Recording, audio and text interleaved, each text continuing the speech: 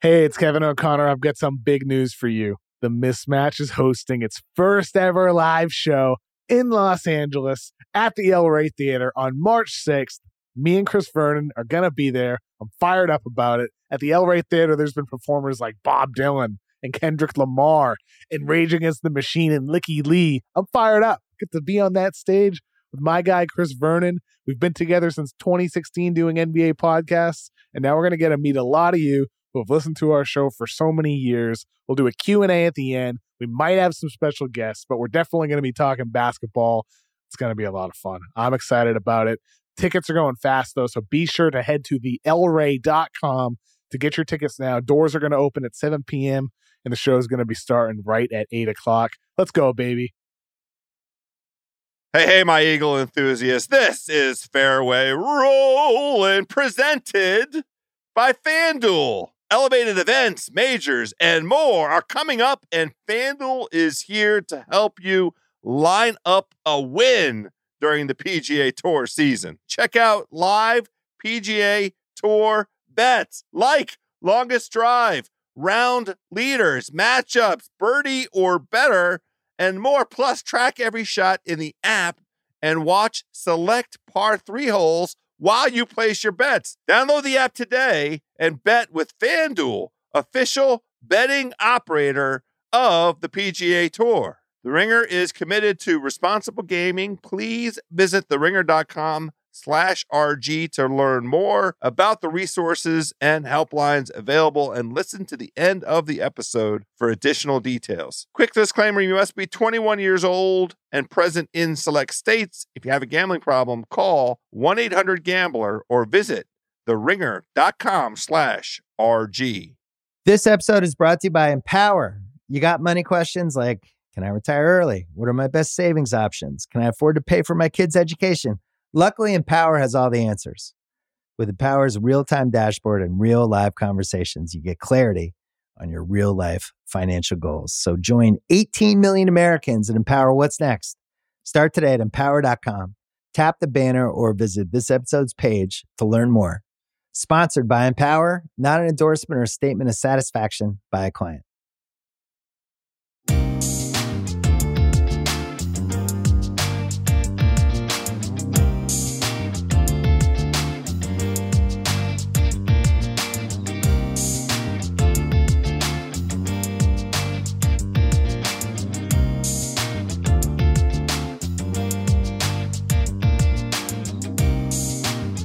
Hello, friends, and welcome to this Golf Podcast, unlike any other. Oh, yes, my friends, we have done it. We are back. This is Fairway Rollin',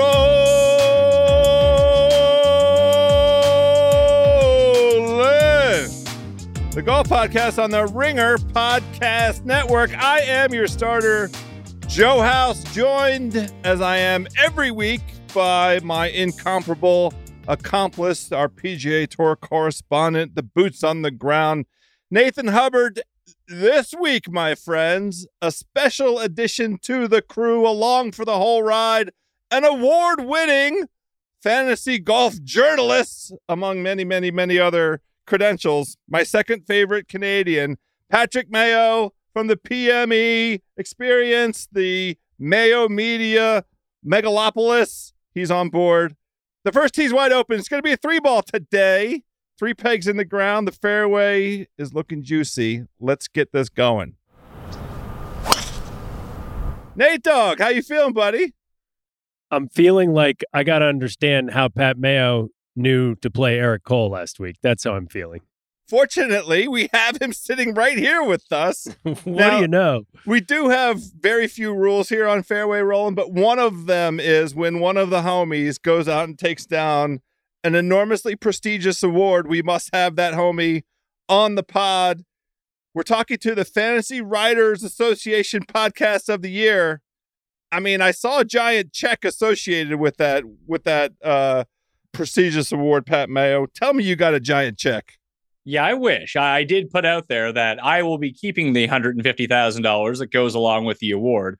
Of course, there is no $150,000. In fact, they make me pay for the shipping for the award to come to me. So I'm really out of pocket on They're this award. fantasy writers. What do you I probably expect? I shouldn't have won at this point.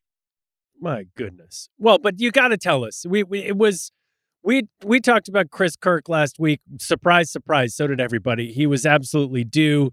It's a lovely story. Put aside the ridiculousness on 18 that probably got your junk moving in all kinds of ways because you thought you were going to win.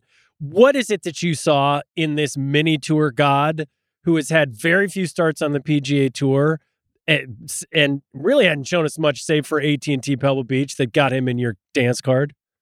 Well, the big thing was he was my sleeper du jour at Sony earlier this year.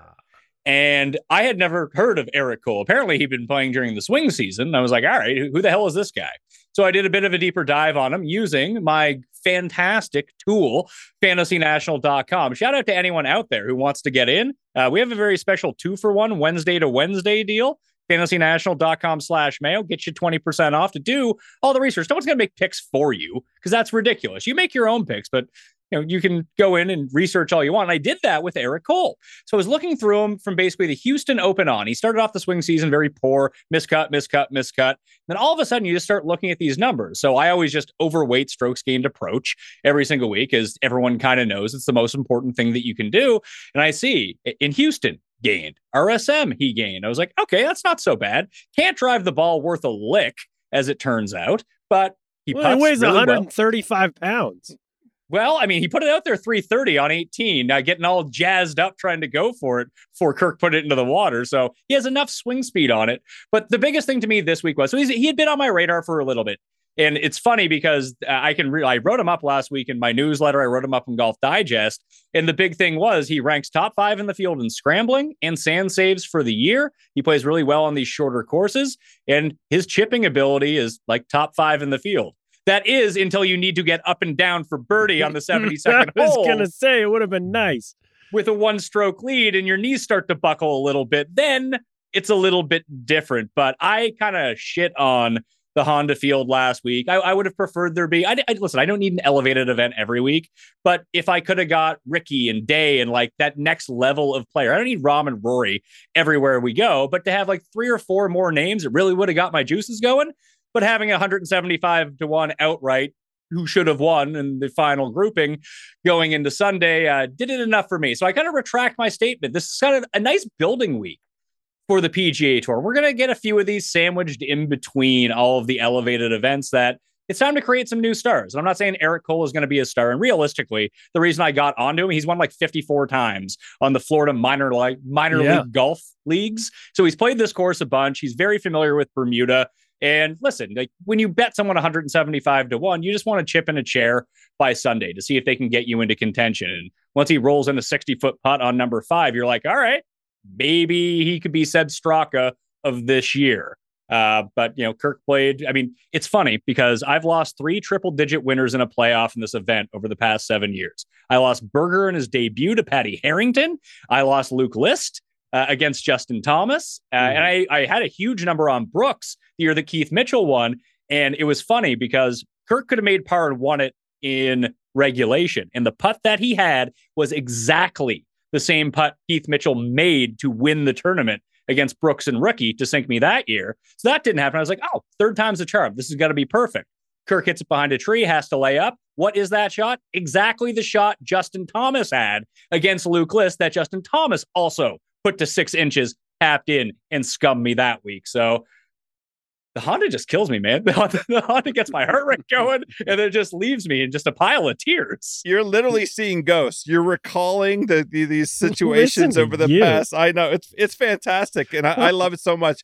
I do want to acknowledge, Nate, you mentioned Eric Cole's weight. He has Addison's disease, which is so affects now you're gonna make me feel a like gland shit. thing. Yes. No, I'm just saying.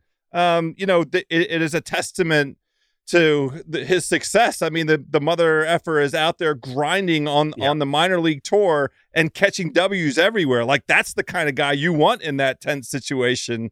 I mean, the Mr. Mayo was watching with great appetite. I mean, he was licking his lips with Cole. And the only thing that would be a knock from my own perspective, and I really thought you're going to say it.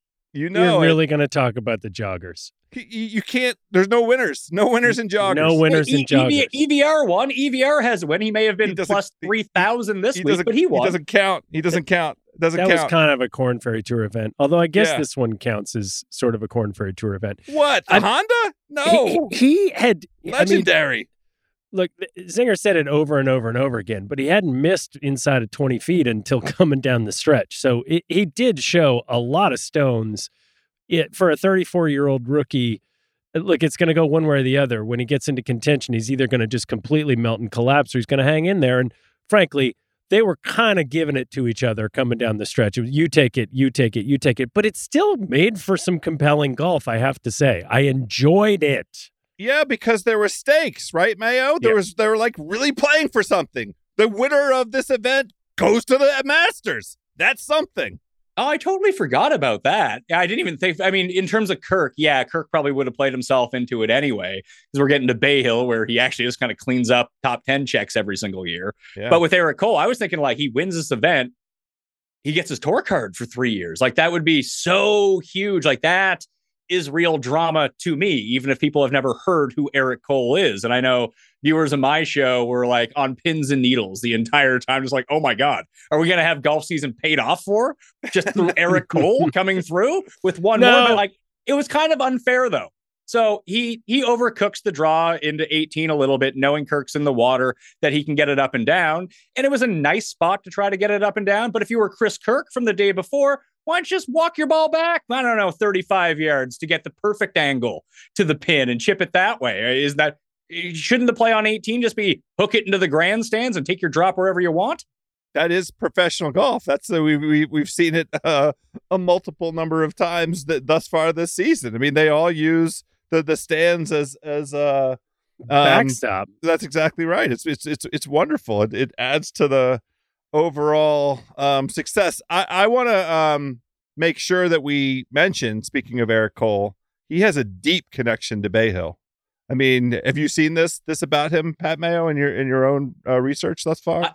I haven't. I don't want to hear though. It's like with Sam Saunders all those years, where it's like, how could he lose? Well, he's never played it in the API, but he's played it. He's from this area or close enough. And he won the club championship at this thing, in the last like 15 years or so. I'm just saying, like, if you want to throw a little bit down, maybe a top 40 or something like that, it's still got to be plus odds, right? Oh, yeah. He's 250 to 1 to win this tournament. Yeah. And listen, I like him. Like, he was good at Pebble. I worry about the length of this course for him, because it was the shorter courses, RSM, Sony, Pebble, Honda. And we're going to get 20-mile-an-hour winds at least Thursday and Friday. This is going to be blowing pretty good. It's going to be a tough one for the shorter guys.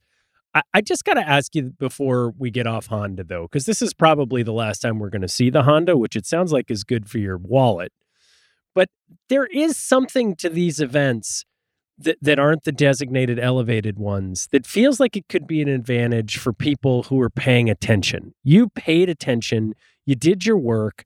You saw that Cole could be an interesting player. Most of the golf betting public is going to have events like whatever this iteration of the Honda is going to be in the future. And we're going to get another one, the week after the Masters. There's going to be a number of these events this season that are a bunch of who are theys. But if you do the work, you can really sift through and get an advantage relative to something like this week. Don't you think, Mayo?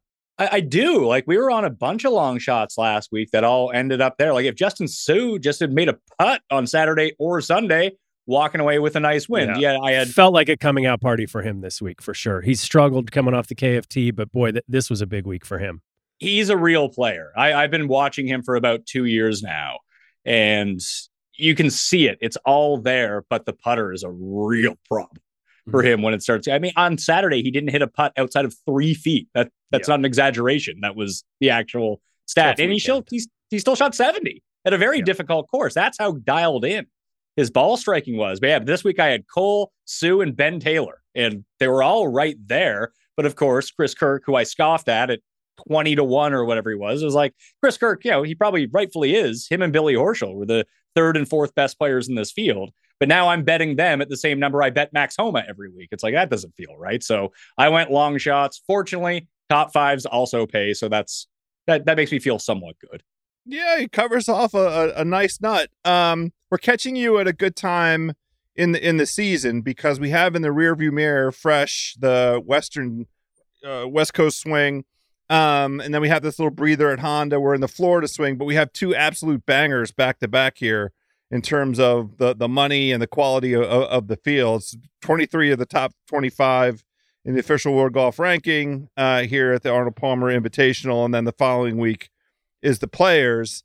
What's your sort of overall takeaway from the West Coast swing? What did you think about the elevated events? How did it feel dramatic to you? Did you like the presentation of the game? Like, what's your overall sort of sentiment?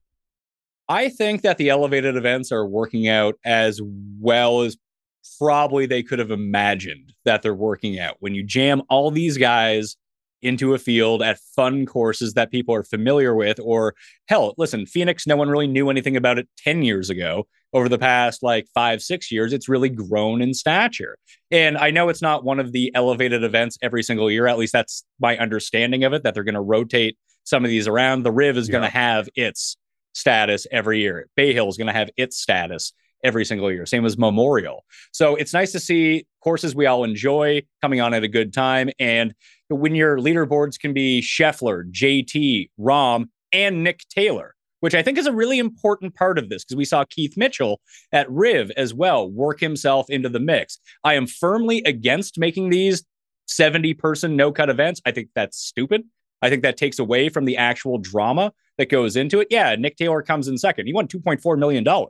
That's more than he won in any one of his other wins throughout the course of his PGA Tour career. And he had a legit chance to win that. That is like Rory going and winning the Masters this year and completing the Grand Slam. If Nick Taylor can win one of these elevated events, that's insane for what it does for his career. So I still want that element to it, because like I mentioned, I kind of ragged on the field at Honda last week because there was no one really in it, but it gave us this drama that is very difficult to produce anywhere else. And this Eric Cole story, or whoever it was that was going to make the run, you had the Ricky Bobby's main opponent, Jean Girard, end up inside the top 5. And I don't know if he was smoking the long cigarettes or not, or whether or not he's from France. I think that's just Martin Trainer at this point. But those stories, made that up. He made that up? You made that up. He was the Monday qualifier, right? Yeah, Ryan Girard is his Ryan name. Girard, I know. You took that in a whole direction. I had the Canadians. You got to keep them on their toes. Watch out. Yeah. I mean, you're lucky I didn't break out my Francais accent, to go through this. We'll save that for the French Open week. But that's a real story. There was a guy, I forget, he was another qualifier who chipped in on his 36th hole to make the cut. And maybe it's because I'm paying more attention to it. I was paying a little bit of attention to the Singapore Open or not the Singapore Open, the Hero Indian this week, which is it looks like a mini golf course. I think there's windmills on the course. And some of these pot bunkers are just, they make the Pete Dye ones at Amex look like Jabronieville. These ones are like real pits that you have to hit out of. Either way, there's real drama that comes as a part of this. Maybe you don't get that every single week at these non-elevated events, but I thought the stories were compelling enough to satiate the guy that's watching every single week. The elevated events are very clearly going to get the higher ratings. They're going to draw the interest. And when you get these stacked leaderboards at the end with real stakes coming down on Sunday with all of the names that's going to be a ratings bonanza every single time. But now that we get to these events, there was something different. And I know that weather kind of played a bit of a factor with Pebble. Pebble didn't seem compelling to me. This did feel compelling to me. And Nate, you mentioned there's going to be no more Honda as the title sponsor, but we can't lose this course, just like we can't lose Pebble. And maybe there was a calculated effort to say, hey, we'll get these ones for the elevated events on the year around. If we know we're losing Honda anyway, because it has the worst spot on the schedule, well, maybe if a new sponsor comes in next year, maybe it can be an elevated event next year and use that as a bartering chip in the negotiations. Yeah. It was striking to me how much different as this felt a little bit like Napa earlier this year, the Fortinet Championship, where you could tell the sponsor wasn't particularly pleased. You could tell that the tournament is probably not going to stay on the schedule in the way it currently is. There was a lot of uncertainty. You saw a lot of empty seats out there. But man, the most remarkable thing was how much different the stripped down NBC Golf Channel coverage looked relative to CBS in the past couple of weeks. Is it going to get better at API? Are they gonna do more drone? Are they gonna do more sort of the visual and technology that we saw on CBS? I actually missed it, and I think that is a credit to how quickly we became accustomed to it on CBS. Can they replace Azinger with Chat GPT and see how that works? Chat GPT with Zinger's voice as the voice of it. It would make him sound very informed, I'll tell you that much. You guys have unwittingly several times now talked about how compelling this past week was and much of the Western Coast. Was there another golf tournament this week? I don't. Well, I mean, it depends on your definition of a golf tournament. Golf was competed down in Mexico. Was there an exhibition at a resort? And it was a bunch of dudes in shorts, like hats backward, Not Cam shirts. Smith. Yeah, right. Or Patrick Reed. Both of them had pants on. Was your caddy work in their house? I don't know. That's a great question. I didn't look for Toucan, but I'm sure that I hope he had to have been on somebody's bag down there, the Toucan, and I'm sure he was well compensated in view of the purse. It was on the CW. My favorite part of the broadcast were the commercials because the shows on the CW are fucking awesome. I want to watch all of them now. And I'll save, I'll do a review based on the commercials as we go along through this season of Fairway Rolling. But I just want to start that. I'm putting that out there. Wait till you see these CW commercials. The shows that they're touting, they are sick. But speaking of sick, I came to this with an open mind. I was prepared to be Did you? wowed. Well, I mean, a healthy skepticism because it's an event with no cut. So before the event, what's going to get the juices flowing? Right? Before the event, I went to the leaderboard. I was like, God, they actually have some guys. I mean, they have some names. I wonder. And that was the last time I thought about it until I saw Bryson's Instagram story. Oh, I missed Bryson's Instagram story. See, that's I was celebrating his Crushers win. I did commit some time to it, a decent amount of time, and there is a stark, dramatic contrast between what we understand to be the amount of money flowing into the pockets of the players and the amount of money that seems to have been spent on the production of this competition, small c, because the T-ball shots sucked, the tracking of the ball sucked, the shot tracker, the tracker sucked, the shots into the green sucked. Well, the only thing that didn't suck was I enjoyed the light Euro dance club feel. I felt like I was sitting, out at the pier, down in the Dominican Republic having some sushi with the light Euro music in the background, the dance music. I mean, other than that, it was a resort event at a resort with dudes dressed like they're at a resort. Sushi at a Dominican resort. That's a terrible idea. I did it. It was right on the water. Explains a few things. It's delicious. So I loved it. Anyway, that's my review. Did either of you catch any of this thing? I caught two chicks making out going to commercial. That was like the picture that was circulating around the internet. So I'm in on that. If they want to make that a part of the live broadcast, why not, right? They need to come up with some compelling angle would be my humble submission. Nate, did you see any of it? I did not see any of it. What I did see was Sally Jenkins, the esteemed writer for the Washington Post, and the piece that she put out today. And I just want to read you the first sentence that she wrote. The airborne toxic event called Live Golf is slowly dissipating, and soon all that will be left is the mere faint scent of its portable toilets. I mean, this is how it's being covered.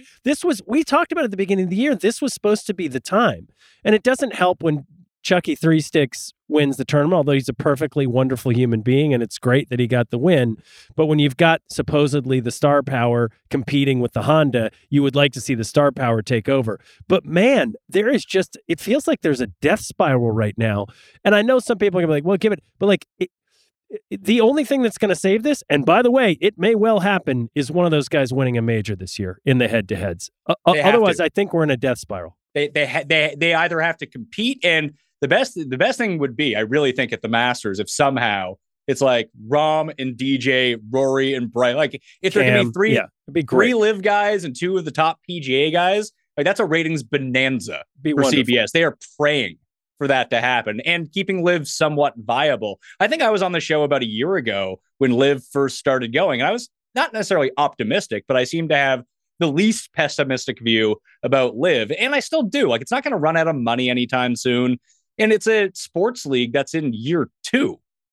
It's not going to be the greatest thing, but they do some things right. And the PGA is going to steal that at some point. Like, we kind of mock like the shot tracker and all that stuff, the Euro music going on, which I find hilarious. But House, when you're watching it, the don't blink stuff means they're actually showing shots, which is compelling to me. I would say I would agree with you, except for they're in like low def. I don't know if there's such a thing as low def, but they're in low def. Like I'm glad to have get. Here's the catch up. You know, we're going to catch you up. This is the don't blink. Okay, great. It's a 6.5 second snippet of a putt that on grainy footage. I mean, you know, all right, now I'm up to speed. When there's only 48 guys competing, I'm not really getting lost. Although the OTB style tracker of where the teams stand, you know, every second is a little bit distracting. The perpetual OTB tracker on the left side of the picture. The bigger picture, I will continue to watch it. I'll continue to have an open mind. It needs to be an interesting and entertaining TV product. It's a TV show on Saturday on television. So give me a reason to watch the TV show that's not like morbid curiosity over how shitty does Brooks Koepka look. Well, like, and speaking of TV shows, it was in a backhanded way. I realized this week, the Netflix thing killed it for me, man. I mean, just showing me directly in no uncertain terms why Brooks and why Poulter left just had me go, man, I don't watch the Champions Tour, and I'm not going to watch this tour. And maybe there's some people for whom this works. And of the 0.2% of households that were watching this thing in markets where it was on, I'm pretty sure the demos probably skew younger than the PGA Tour. But now what? What are you going to do with it? Is this going to grow the game? And Mayo, I'm not seeing a product right now that is substantively different, which means it's just dilution. And we just don't care enough about those guys relative to the product that already exists, do we? So two things. One, there is something to this team concept. I really do believe that. Is there? There is. Because to make it different. Like this is the one thing that really truly makes it different from the PGA Tour is that, I have a big bet this season for the Range Goats to be the number 1 team on Live. That's not true. It's not looking It is. good. There was one book that posted Live futures, and it was when they were like doing the draft. So the consensus was going to be that like Hudson Swafford, this is Bubba Watson's team, by the way. Yeah, it was I'm intimately familiar with the Goats. Can you name all of the teams on Live? No. I feel like I could name 8 or 9, but not all. The Gleeks, the Cleeks. Is that one of them? I could do the Cleeks. The Nutflicks. the Dirty Taints. What happened was Sack washers. The tips. You had the Bubba Watson team, and they were listed at 33-1, the second worst of all the teams. And that was with the assumption that I think it was going to be like Henny Duplessis, my guy. Not that good, but I do like him. And Hudson Swafford. Then all of a sudden, they just end up with Thomas Peters and HV3 on their team out of nowhere. So they've left these odds hanging. So like me and just a circle of degenerates just started hammering these Live futures. And we'll see how it goes. Gooch got himself into the mix last week, and I do think it positions itself well for the team concept if they can explain it and get it to catch on. Hence why they constantly have the team shit all over the screen at all times. They're really trying to pound that home, and they are actually going to play all over the world. I don't know if the rest of the world is going to care, but it's more than the PGA Tour does at this point. Like if there is a tournament, I don't know where all the tournaments are, but if there's a tournament in Singapore, I can assure you the Live tournament in Singapore is going to be much better than the Singapore Open that the DP World Tour ran there 2 weeks ago. in terms of star power. So there are little things. They just have to do it and execute. And that seems to be the most difficult proposition for them right now. But honestly, it doesn't matter what they do this year. If they can get guys into contention in majors that everyone is watching, that's going to do more for this tour than anything else they can actually do with a TV product. Just getting a TV product was something I think that most people this time last year never thought would be possible. No, yeah, it's a fair enough point. I mean, they're revenue sharing, and those CW shows, hopefully, they're pulling out a lot of eyeballs. Chase Koepka was 15. Koepka was 15 over par, and he didn't finish last. Hey, well, it's because you got Schwani Kim, man. What about what did Phil finish? He wasn't under par. He was not living under par. Anyway, to Mayo's point, and this is why I will continue to try and be open-minded. They are going to Australia, and it's going to be effing huge. I think they're going to get big crowds. There is a big Australian contingent. I think it's going to be, the Australian golf community, golf public has been, begging for big players to come. It's why that President's Cup felt so big time at the end of 2019. Yeah, it was sensational, and those crowds were humongous, and we had the best players. It was Tiger was out there. It was a full contingent and complement of all the best players across the world. So I will not render judgment. I just want an interesting television show. That's my requirement out of the Live Tour in the next couple of events. They are playing in Singapore. That is one of the stops. Yeah. All right. You didn't know that? No, I didn't. This seems like a big miss. They're not playing any South African tournaments. I don't know what to tell you. Yeah, who knows? Well, it's just you say Australia, and I agree with you, but it does seem like they've kind of cornered the market on great South African players, at least the most notable ones as well. Like when you can run Louis and Charles out there, they're the most successful ones from the past 10 years. They're the ones that would play in the Joburg Open and the Elford Dunhill non-links tournament that happens in like December every year. Now, I think that one of them did play in that this year because, they just want their guys to come and play. But I thought that would have been another good spot to, grow the game. That's what it's all about. But Nate, I have to ask you, you said that, Charles Howell III, glad he won, good guy. Isn't it funny how when you see someone who's like kind of washed, like Charles Howell III, no one begrudges the fact that he went to Live? Yeah. Look, I really thought that they were going to fix it this week. The fact that Chucky Three Sticks won means that, at least for now, they're not giving these guys a script. I would have bet a lot of money that they would have gone, because there's no fucking rules. Who cares?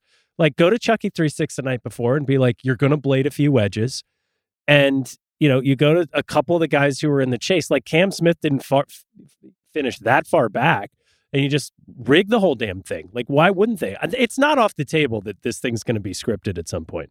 See, I don't think so, because I don't think their ratings depend on DJ and Brooks ending up at the top, because it's all about the team, right?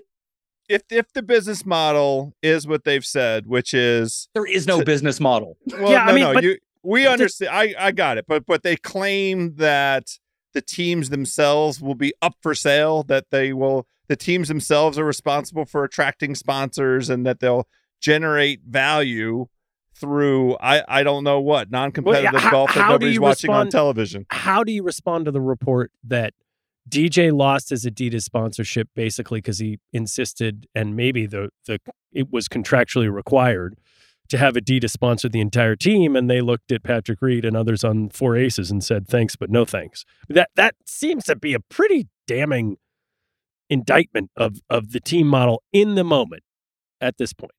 Yeah, and this is also a brand new concept. I would understand that would happen. And I think it did come out at the majors when they play. They're wearing like their team colors and team logos at the majors. Like that will raise awareness. That's actually a pretty good idea from their front. But one of the things that you do get if you believe in the team concept that Charles Howell wins, what does that mean? Well, that means Bryson also wins. It just gives you more opportunities to put these guys kind of on TV, I suppose, on cable, at least, to get them out there and, they can celebrate. Makes it look like, Bryson's doing more than he did. If he has a shit week, well, he also won because his team won, and just find different ways to get, these guys looking like winners on TV.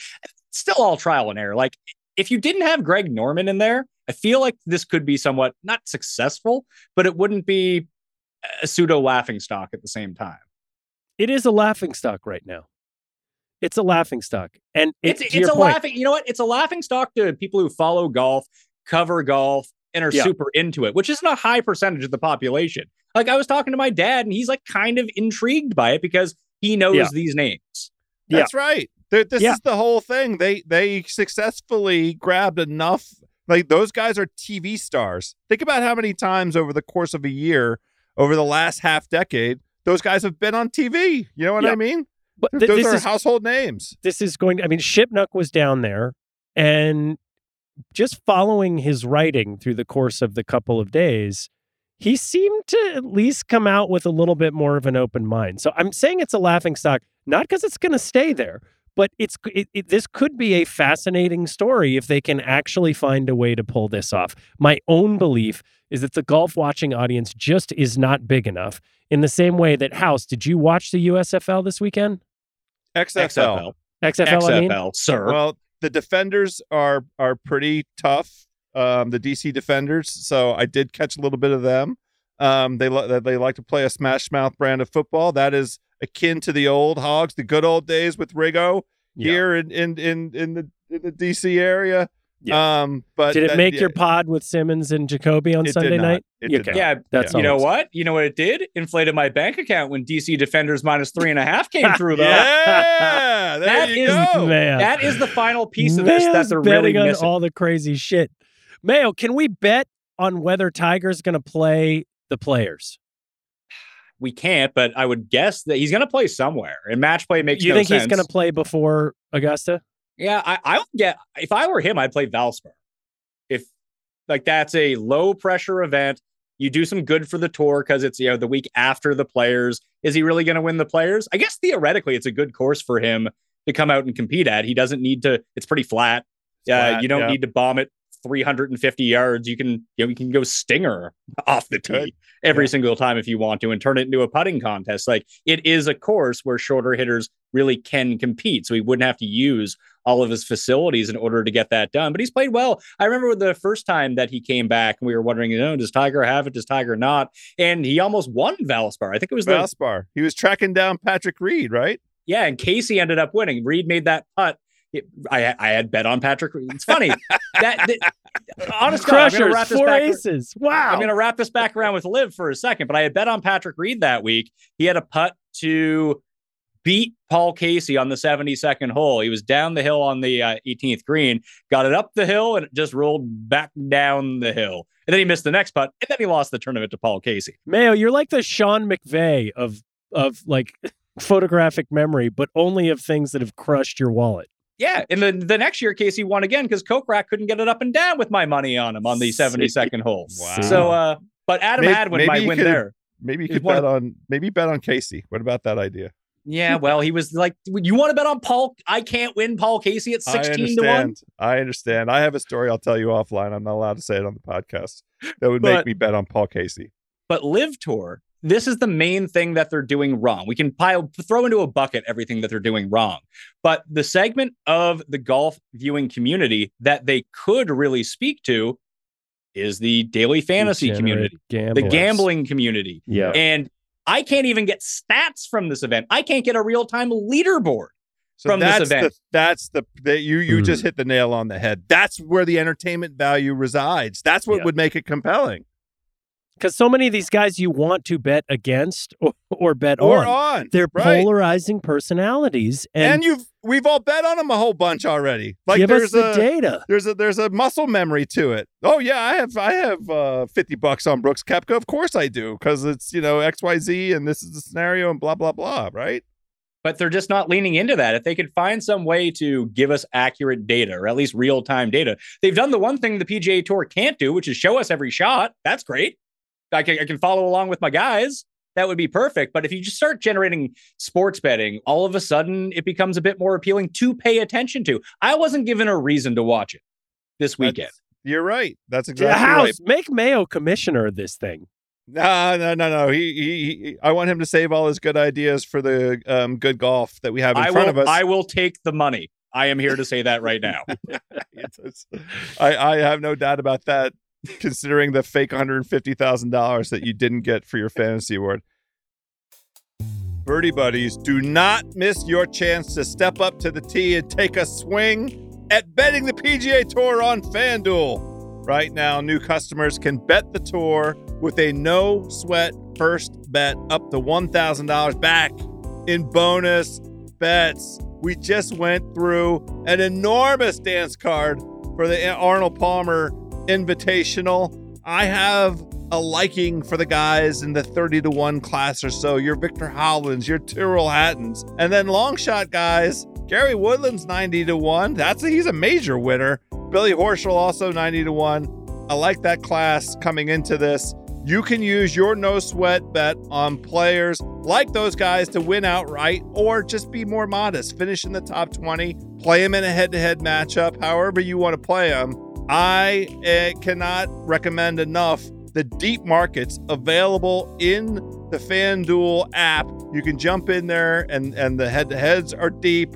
The various ways you can play finishing position.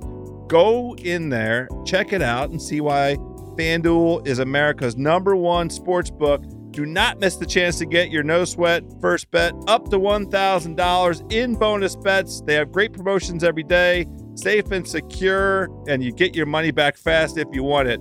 Go to FanDuel.com/Rollin. That's FanDuel.com/ROLLIN to learn more. FanDuel Sportsbook, the official betting operator of the PGA Tour. Quick disclaimer, you must be 21 or older and present in select states. The first online real money wager only. $10 deposits required. The refunds issued as non-withdrawable bonus bets that expire in 14 days. Restrictions apply. See full terms at FanDuel.com/sportsbook. If you have a gambling problem, call 1-800-GAMBLER or visit FanDuel.com/RG in Colorado, Iowa, Michigan, New Jersey, Ohio, Pennsylvania, Illinois, Tennessee, or Virginia. 1-800-NEXT-STEP or text NEXT STEP to 53342 in Arizona. If you're in Connecticut, you can go to ccpg.org/chat or you can call 1-888-789-7777. In Indiana, you call 1-800-9-WITH-IT, 1-800-522-4700, or visit ksgamblinghelp.com in Kansas.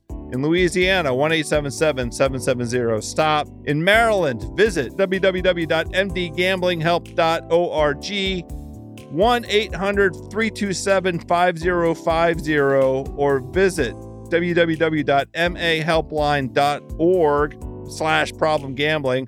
That's in Massachusetts. New York, 1-877-8-HOPE-NY or text HOPE-NY to 467-369. Wyoming is 1-800-522-4700 or visit www.1800gambler.net in West Virginia.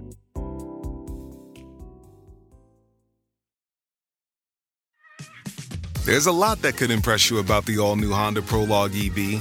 True, it's got class-leading passenger space and clean, thoughtful design and intuitive technology. But what really sets the Prologue apart from the competition is that it's more than an EV. It's a Honda. Honda, the power of dreams. Visit honda.com/prologue to learn more.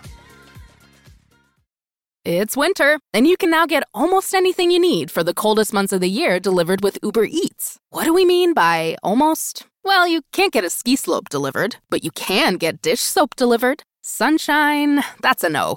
But a bottle of wine, that's a yes. A snow angel, sorry, no. But angel hair pasta, Uber Eats can definitely get you that. Get almost anything delivered with Uber Eats. Order now. Alcohol in select markets. Product availability may vary by region. See app for details.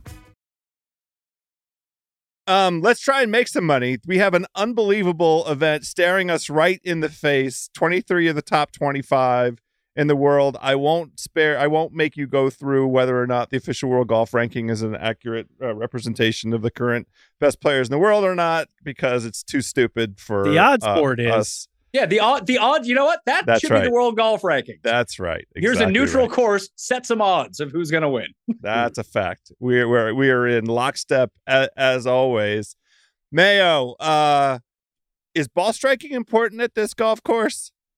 I think overall tee to green is very important at this golf course, because we've seen, like, listen, on paper, the way that you win this tournament is don't put it in the water. That's step one, just like it was last week.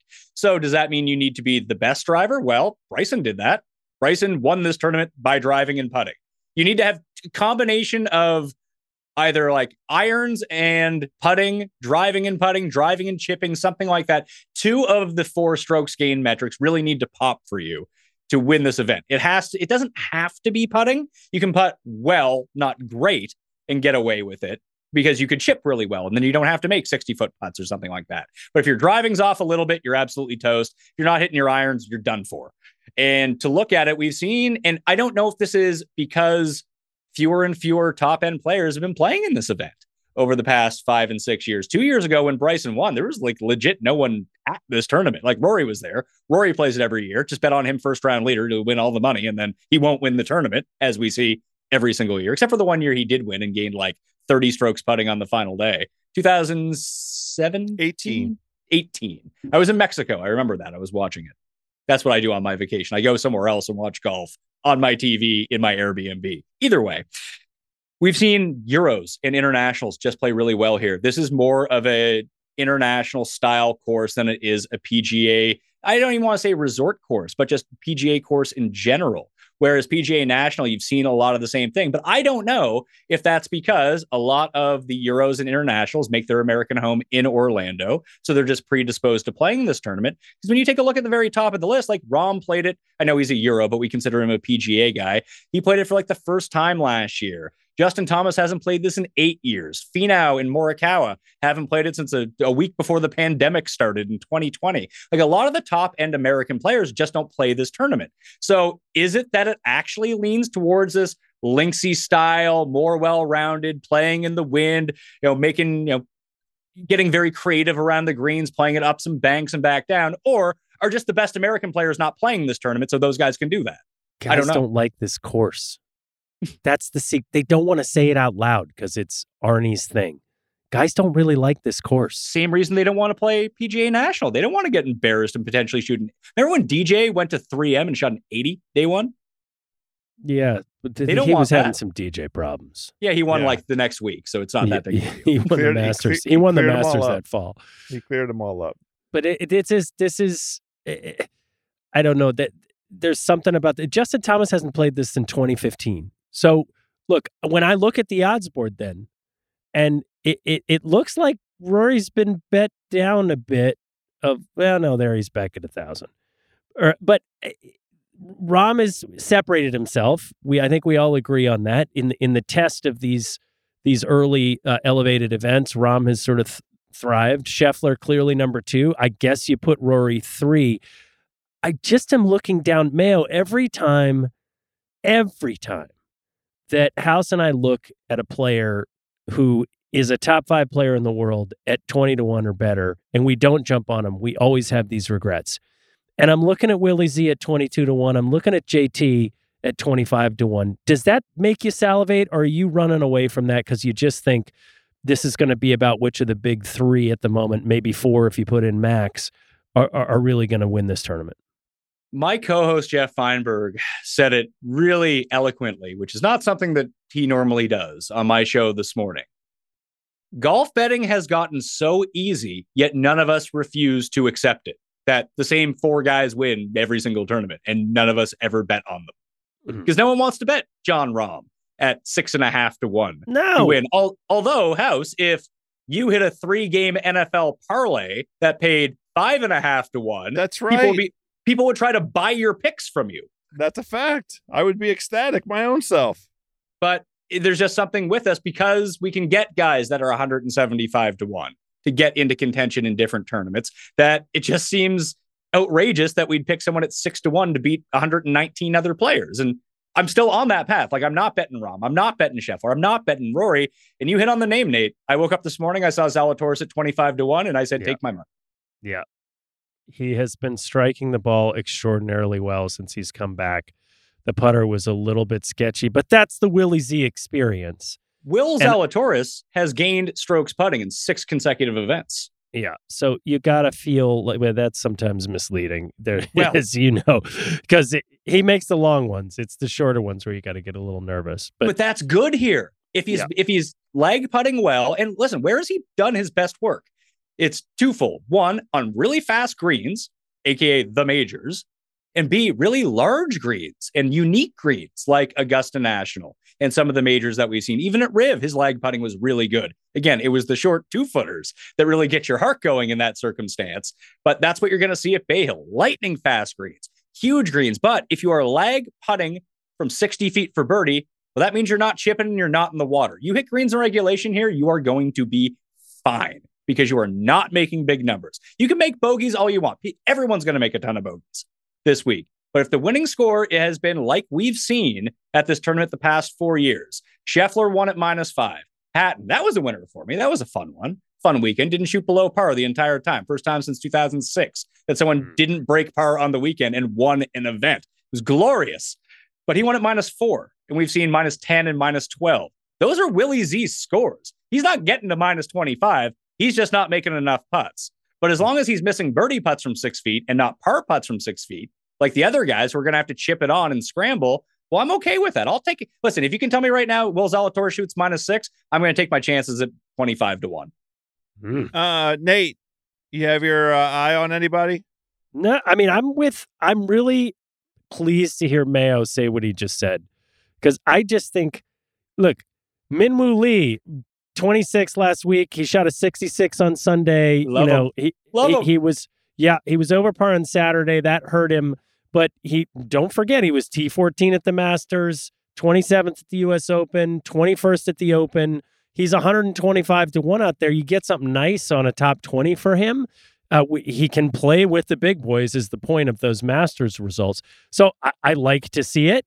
But this feels like the elevated events are doing what we wanted them to do. It's funneling it down to the key question at hand, which is who in this moment is the best player in the world. There's so much money out there.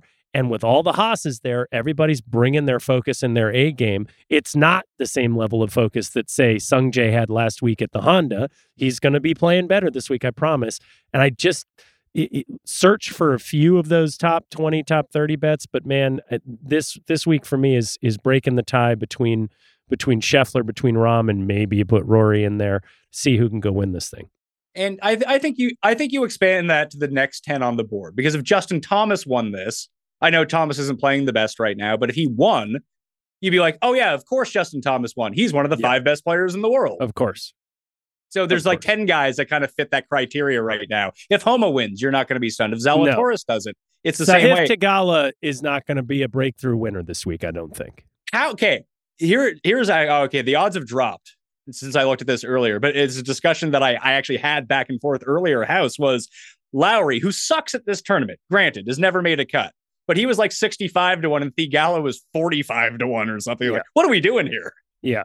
Right. The only thing I can think of is Lowry's worn out because he's playing so much and he's telling everybody that he's playing so much, which is a golfer's way of complaining.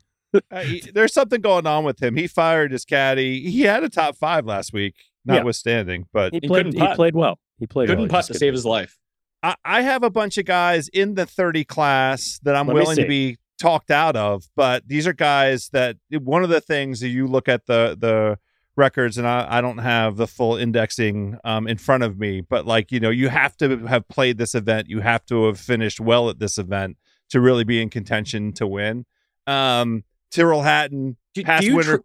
Do you trust that though? Because most of the top guys never play this event. No, I don't trust. I mean, it's just a data element, right? I mean, I do think this particular venue playing it in the wind counts for something, right? Because the wind is so unique to this. Like it's going to the forecast for this week is especially Friday going to be crazy, and I think part of that also runs in favor of the non-US players. But Tyrrell Hatton's won here. He's available at 36-1. He was in the top 5 last year. Victor Hovland 31-1. Another top 5 guy. Horschel, who used last week to get himself sort of organized. He showed up a little bit. He showed up enough. I mean, he's available to win now. I'm not going to bet him to win, but he's at 90-1.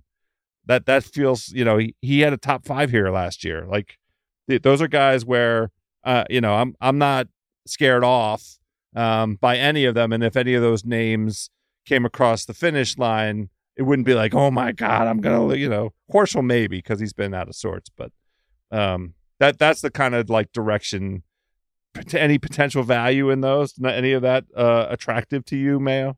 Vic, I could see because it does feel, he kind of suffers from like Tony Finau syndrome a little. Old Tony Finau. And Tony Finau, I think, is a player that we should potentially be looking at this week. He's just kind of at a sight, at a mind at the moment. And his underlying numbers are actually pretty good. He's never really done it here in his career, but like, who cares? Like, there was one year where he went into Waste Management with 4 consecutive miscuts that he lost in a playoff to Webb Simpson. Like, sometimes you're just playing better. And the player Finau is now is not the player that he was even 3 years ago. But to think about Hovland, and maybe I have no data to back this up, but it seems like he scores well on the hardest holes on the course when everyone else is blowing up. Yet when he gets to the easy holes, he doesn't know what to do with himself. And Finau suffered from that for years. Like, one at Riv, Finau couldn't birdie to save his life for like 5 consecutive years. Then he'd go out and just, make mincemeat of number 18. Like, or not number 18. What is it? What's the one at Riv? The 15? There's one of them that's just like outrageously difficult. Maybe it's number 4, the par 3. Yeah, par 3 is super hard. 12 and 13 are super hard. 18 is not a walk in park. Yeah. Anyway. Either way, I think that there's 2 betting strategies that you can employ this week if you live in a place where live betting is the move. And let me run these ones by you. Wait until Friday when it looks like there's going to be 35-mile-per-hour winds. Maybe try to find a guy who is going to make the cut, but is pretty close to that number that has his round finished in the AM. And maybe he's 7 strokes off the lead or something like that. So we've seen some giant comebacks at this tournament. And maybe the books will factor this in. I don't know. I'm not there. But even someone like Bezadenhout or Lucas Herbert, like, these guys are going to be like 600 to 1 if they're a shot above the cut line when they finish their AM round. And then just wait for everyone else to come back to the pack. And all of a sudden you have these triple digit guys at huge odds that you can then use to leverage on Sunday if they're in the final group or they're a stroke off the lead. You may have to lay, minus 200 to hedge yourself out of it, but you wouldn't have been in that position to begin with anyway. I'm still trying to figure out what I want to do. You've listed some of the names I really like. I love Hatton. I love Hovland. Finau has my interest. The money's actually in on Zalatoris. The only other guy, I bet Tom Kim because I think he's going to win next week. And I don't want to be the guy who's sitting here like, oh shit, I was going to bet him at the Players and he won this week. He kind of has the right game for this. He's not going to drive it in the water, presumably. He's very accurate, very good with his long irons. It's just, is this one of those courses where he can putt? Because it's either he can putt or he can't putt. There's no in between with Tom Kim. But Sam Burns. Look at Sam Burns. Okay. Interesting. 50 Why to Sam 1. Burns?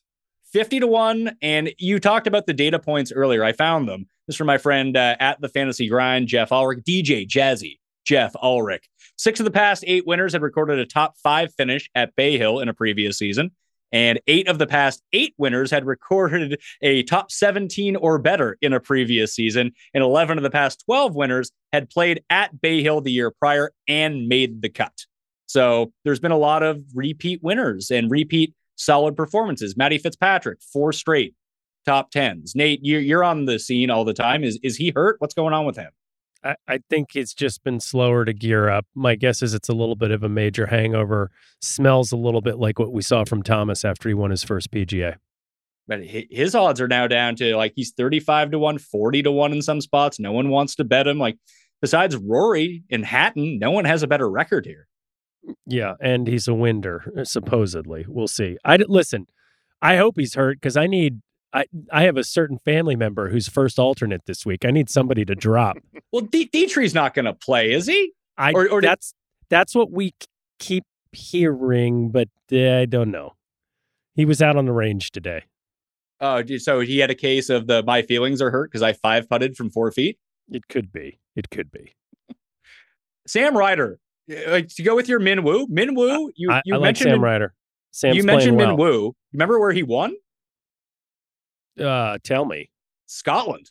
Scottish Open. Right. That's right. Scottish Open. The week before Morikawa's win. And that was against all the big boys in super windy conditions. Man, this guy can drive the ball. Like, you don't You wouldn't, to look at him, you'd be like, oh, this guy's like a finesse player. He's probably a hot putter, great with his short irons. No, this guy steps up and smashes the ball, which is a way that you can win this week. And we've seen that. Like Ryder's won at 180 to 1. He's just been playing good golf. He's been riding the putter recently through Riv and through Phoenix. It got him top 20s in both. But what he did at Torrey, and for the love of God, stop showing these people's moms on TV. It jinxed Sam Ryder. Never. Jinxed Eric Mom. Cole. Never Let's do get moms the off interview. TV. No more So moms. those two. Can Luke List putt? Ever? That's just every week question. It's a perpetual You know question. the answer to that. Yeah. You know the answer to that. Hey, he lost 7 strokes putting in 2 rounds here last year, but he has 2 top 10s in the past 5 years too. He gained 11 strokes ball striking at Riv and lost like 98 putting, but maybe that's his week.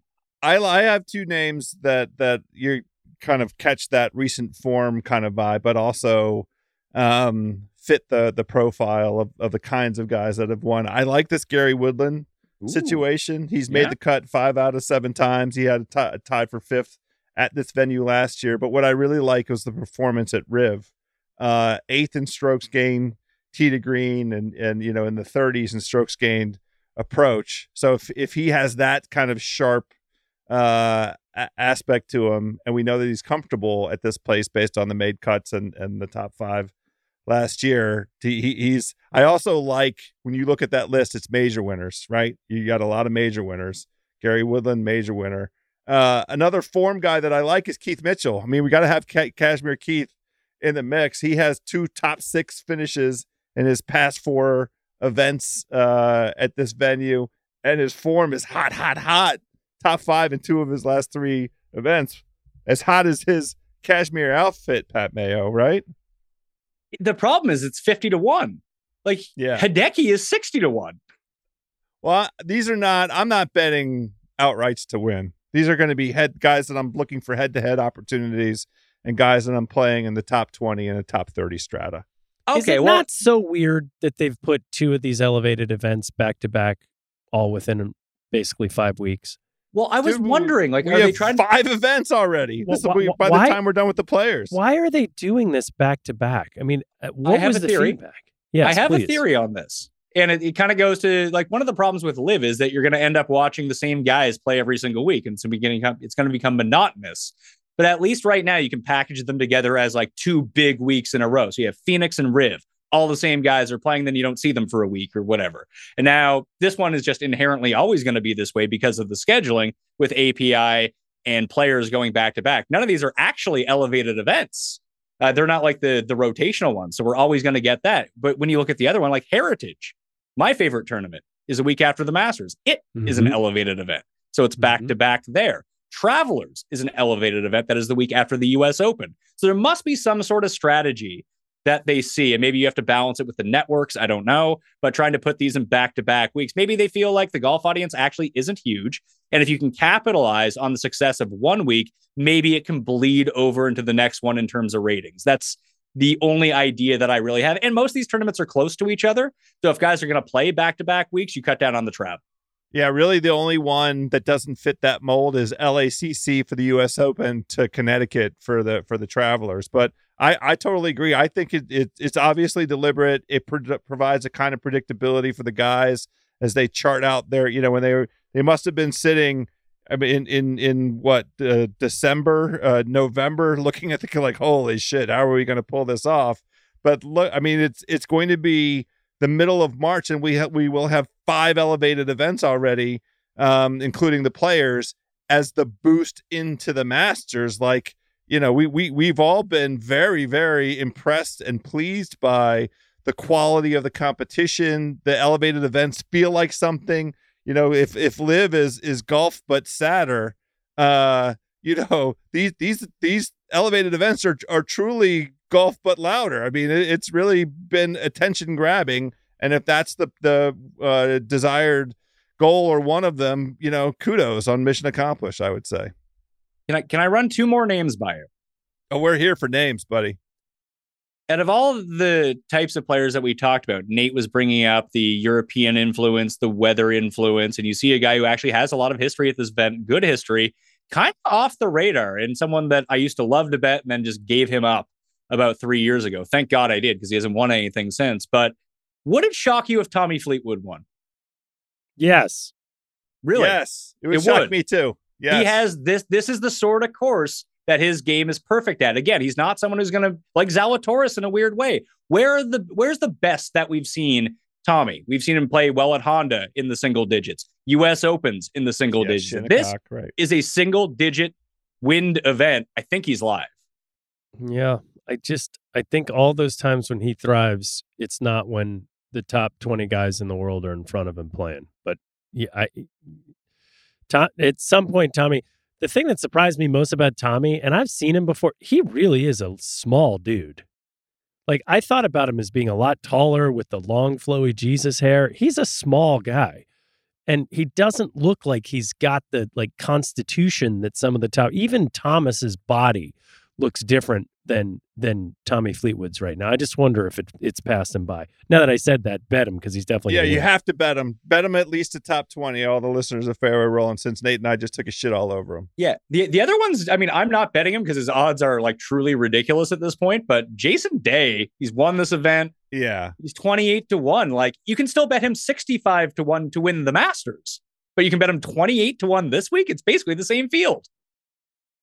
Yeah, I think with Jason Day, you have to catch him when he's in these heaters like he's in right now, a top 10 and a top 20, both of those plays, and also looking for juicy head-to-head where, the odds line up where the matchups are situationally appropriate. He's going to get hurt before too long. Come on. You know it's coming. He looks healthy. Like, I did a big stats I'm rooting breakdown for him. I did the stats breakdown of his numbers. He's basically he's 80% of the player he was statistically, doing everything the same as he did when he went on his run in 2015. He's not driving the ball as well, but he's been one of the best guys on tour driving out of nowhere after struggling for like 3 years. And now he's back to being that Jason Day that I used to bet against that, oh, good, Jason Day is finally going to putt or take himself out of this tournament. Oh, he has 27 feet for par. Oh, it's in. Great. Yeah. Yeah. That's the Jason Day move. The other Jason Day move is he's got the injury bug he always has. Although I do value and massively respect the way that he's fought back and brought his game back around here. How close is Disneyland to Orlando? Is that like very close? Yeah, no, it's there. Is this the one that he withdrew from, then was spotted at Disneyland later that day? Probably. He's got a lot of kids, man. Yeah, he's got stuff to take care of. Well, if he has any more kids, he'll have to go to Live, get that guaranteed payday. Well, I won't take us down this rabbit hole, but there was an indication that he responded to a ratings post. There was a post that a sports business that our buddy Johnny O'Ran posted. It was Johnny O. They got a 0.2 rating, and Jason Day asked what the PGA, what the Honda got. Now, I don't know if it was accurate or not, but what is a 0.2? Is how many households? Because I know they weren't completely rated, but is that like 50,000, something like that? I think it's in the 20,000s. I think it's not up to 50, but I don't know. I won't swear to it. If we called it 50K, like what does Golf Channel get on a Thursday for PGA? I know. I mean that seriously. It's a fair enough question. It goes right to what Nate said when we were talking this through, which is there just aren't that many consumers of golf on television. Like it's not that big an audience. World's furriest animals. Yeah. Nate, Homa slipped to 22-1. Each time he slipped past 20 at Riv and Torrey, I bet him at both. Day has won Torrey and Bay Hill. Leishman has won Torrey and Bay Hill. Obviously, Tiger's won every course in the world except for Riviera 3 million times. So that's probably not fair. But is this, and he has a great history here. He's never finished worse than 24th in 3 starts. Is it just with the way that he's playing, theoretically, he should probably be along with the odds of Rahm, Scheffler, and Rory, but he's not. We're getting 3 times the odds. So we just blindly bet him again? You're seeing Homa at 20 something? Yeah, I don't want to infringe on the sponsor of this show, so I will not say the name, but it's a competitive book that's available. Grab it. Look, the mistake that I keep making is assuming that Homa's going to have an off week. And because he's drinking at your house or something? Well, yeah. The sustain, no, he's not. That's why he is not having an off week, because in years past, he might have been. He is fanatically obsessed with being number 1 in the world, and he is working his ass off to do it. And I thought that maybe even his, having the baby might throw him off, might slow him down. We've seen a couple other guys this year who've had some babies and it's slowed him down a little bit, just because you got to get used to it. But Max, for whatever reason, has the system down and is playing great golf. So if you're seeing him in the 20s, I respond to him in the 20s the same way I respond to Justin Thomas, which is when one of those top guys in the world, and I do think Max is a top 5 golfer in the world right now. If the odds are better than 20-1 in your favor, you got to grab him. So that might be the last ad, but for me, it's Zal at 25. It is Sammy Burns at 50-1 back on Bermuda. And I took Tom Kim at 66 this morning because I just can't have him winning this week when I know I'm going to bet him next week. So those are really the 3 that I'm gearing around. And like, I do have room for a Homa or, one of the long Euro names we didn't mention. I'm not going to bet him to win, but if you are looking for a top 30-40 house or a head-to-head, my guy, the Polish giraffe, Adrian Meronk. Yeah, he had a good week last week. Yep, he did. Folks have been on Meronk lately. You've been on Meronk. Yeah, well, it hasn't really been paying dividends so far, but you have to stick with it. Hey, I'm glad to 40. That's something modest. You know what I mean? And it'll probably pay like 3-1 or something like that. That's real money. Yeah. Speaking of real money, Pat Mayo, thank you as always for coming on here and giving us some real money advice. So your future play is Tom Kim at the Players. Everybody just write that down, jot it down right now. The Pat Mayo write-up will be available in all of the media that he prepares and distributes throughout the media world, including his own website, his own newsletter, which you have to subscribe to if you're not getting, what's it called? The Mayo Media newsletter, just Substack Mayo Media. And I hate to do this to you while you're doing the extra, but do you want some Puerto Rico bet? Do you want some Puerto Rico bets? Nate Lashley. I have bad jokes to make. Speaking of golfers drinking at my house, Nate Lashley, I'm all in. Yeah, you know what? Bhatia might play this event without a shirt on, so we got to bet him. Bhatia, we got Bhatia, yes. Lashley, yes. Who else? Oh, but those are the 2 favorites. Bhatia is the one you want to go with. Succession's coming back, so fake Kendall Roy, you want to bet him at 70-1. Kevin Roy. We have Brandon Matthews at 200-1. Bhatia is a favorite? Yeah, Bhatia is 30-1 or 28-1 now. Gosh, I wish Ryan Brem was in this event again. It's the 1-year anniversary of him winning this with his wife on the bag. He would win this. He actually played pretty well last week. Yeah, he had a heater Sunday, but why not? I mean, isn't Brandon Matthews just sort of like Ryan Brem? Yeah, that's probably right. So 200-1 seems all right. Bhatia is just playing well. And actually, Kevin Roy is like kind of like the new Eric Cole. He just gains on approach every single week. Had a good Honda, too. It's great. See, I tried to take us out on the notion that you were giving out all this free money. Well, he brings us back to more free money, like a whole bunch of other names to build a card with, to enjoy, the visuals of Puerto Rico, because it's going to look brutal, I think, down at Bay Hill. I mean, we've seen this tournament with the wind cranked all the way up. It was the one Hatton won with over par, right? Yes. It's just a ball buster. So maybe, there's no live event competing. You can switch between the Puerto Rico and the Bay Hill. But anything that you're on, Pat Mayo, we're keeping it on until the very end. So thanks, as always, buddy, for coming on. I really appreciate it. Thanks, guys. Yes. There we go, my birdie buddies, my eagle enthusiasts, my par-saving pals. Lots of names, lots of ways to build juicy dance cards this week. It's an elevated moment this week and an elevated moment next week. And Nathan and I, our heart rates and other body parts are elevated in response. We shall be back next week, hopefully celebrating the return on investment. If you are lucky enough to be in a place where it's warm enough to play golf, please, let's hit them straight out there.